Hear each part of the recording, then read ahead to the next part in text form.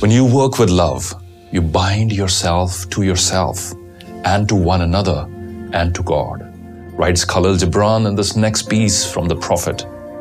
Many of you will find the idea of working with love a far-fetched and impractical one, something that is reserved only for hobbyists, craftsmen, and freelancers, while you labor for large corporations feeling like a cog in a giant machine that neither appreciates your efforts nor allows you to work with love.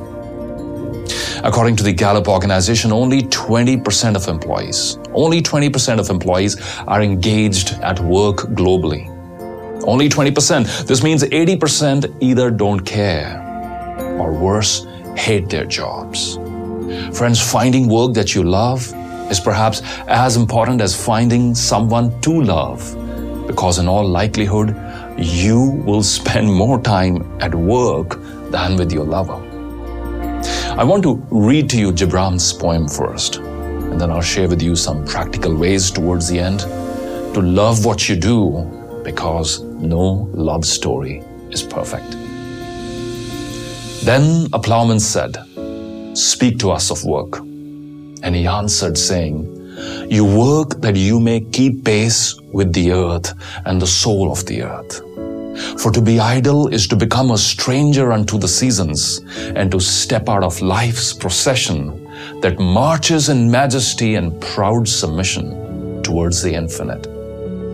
When you work, you are a flute, through whose heart the whispering of hours turns to music. Which of you would be a reed, dumb and silent, when all else sings together in unison? Always you have been told that work is a curse and labor a misfortune. But I say to you that when you work, you fulfill a part of earth's furthest dream, assigned to you when the dream was born. And in keeping yourself with labor, you are in truth loving life. And to love life through labor is to be intimate with life's inmost secret. But if you in your pain call birth an affliction, and the support of the flesh a curse written upon your brow, then I answer that naught but the sweat of your brow shall wash away that which is written. You have been told also that life is darkness, and in your weariness you echo what was said by the weary. And I say that life is indeed darkness, save when there is urge. And all urge is blind, save when there is knowledge. And all knowledge is vain, save when there is work. And all work is empty, save when there is love. And when you work with love, you bind yourself and to one another and to God. And what is it to work with love? It is to weave the cloth with threads drawn from your heart, even as if your beloved were to wear that cloth. It is to build a house with affection, even as if your beloved were to dwell in that house. It is to sow seeds with tenderness and reap the harvest with joy, even as if your beloved were to eat the fruit. It is to charge all things you fashion with the breath of your own spirit, and to know that all the blessed dead are standing about you and watching.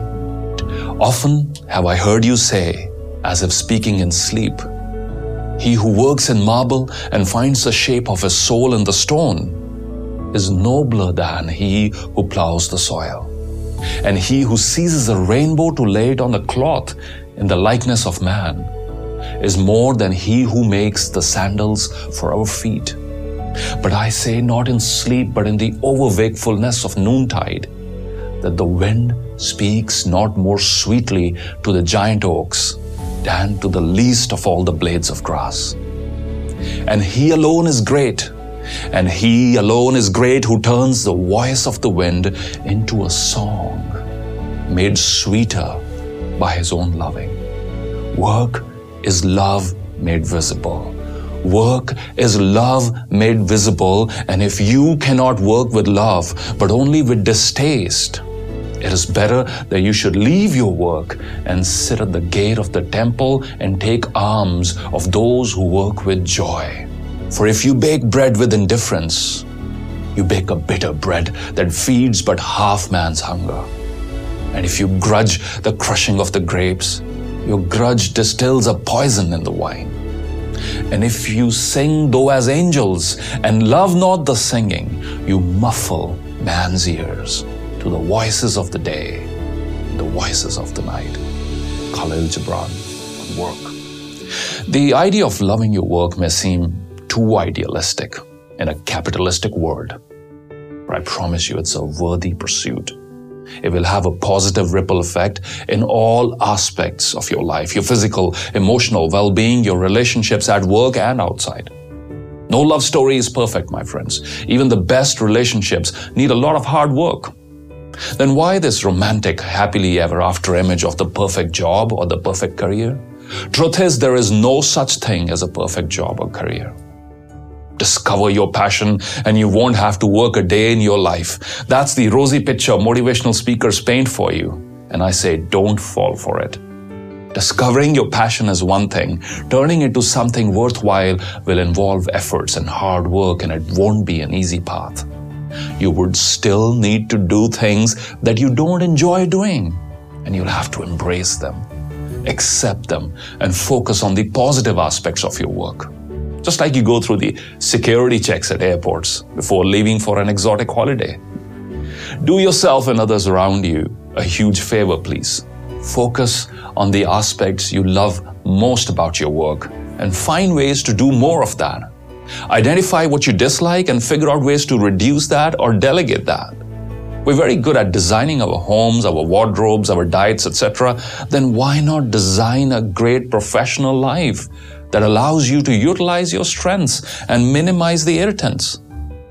Please don't wait for your employer to do it for you. It's your life we're talking about. Take charge.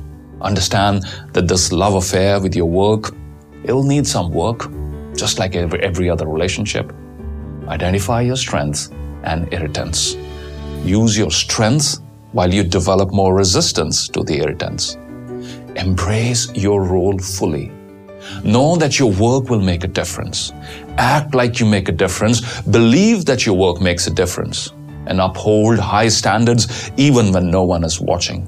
Focus on quality instead of taking shortcuts. Be a problem solver, someone who works on the root cause of issues, and I promise you that you will develop a sense of pride for what you do. I leave you with these words by Martin Luther King Jr., who said, "If a man is called to be a street sweeper, he should sweep streets even as Michelangelo painted or Beethoven composed music or Shakespeare wrote poetry.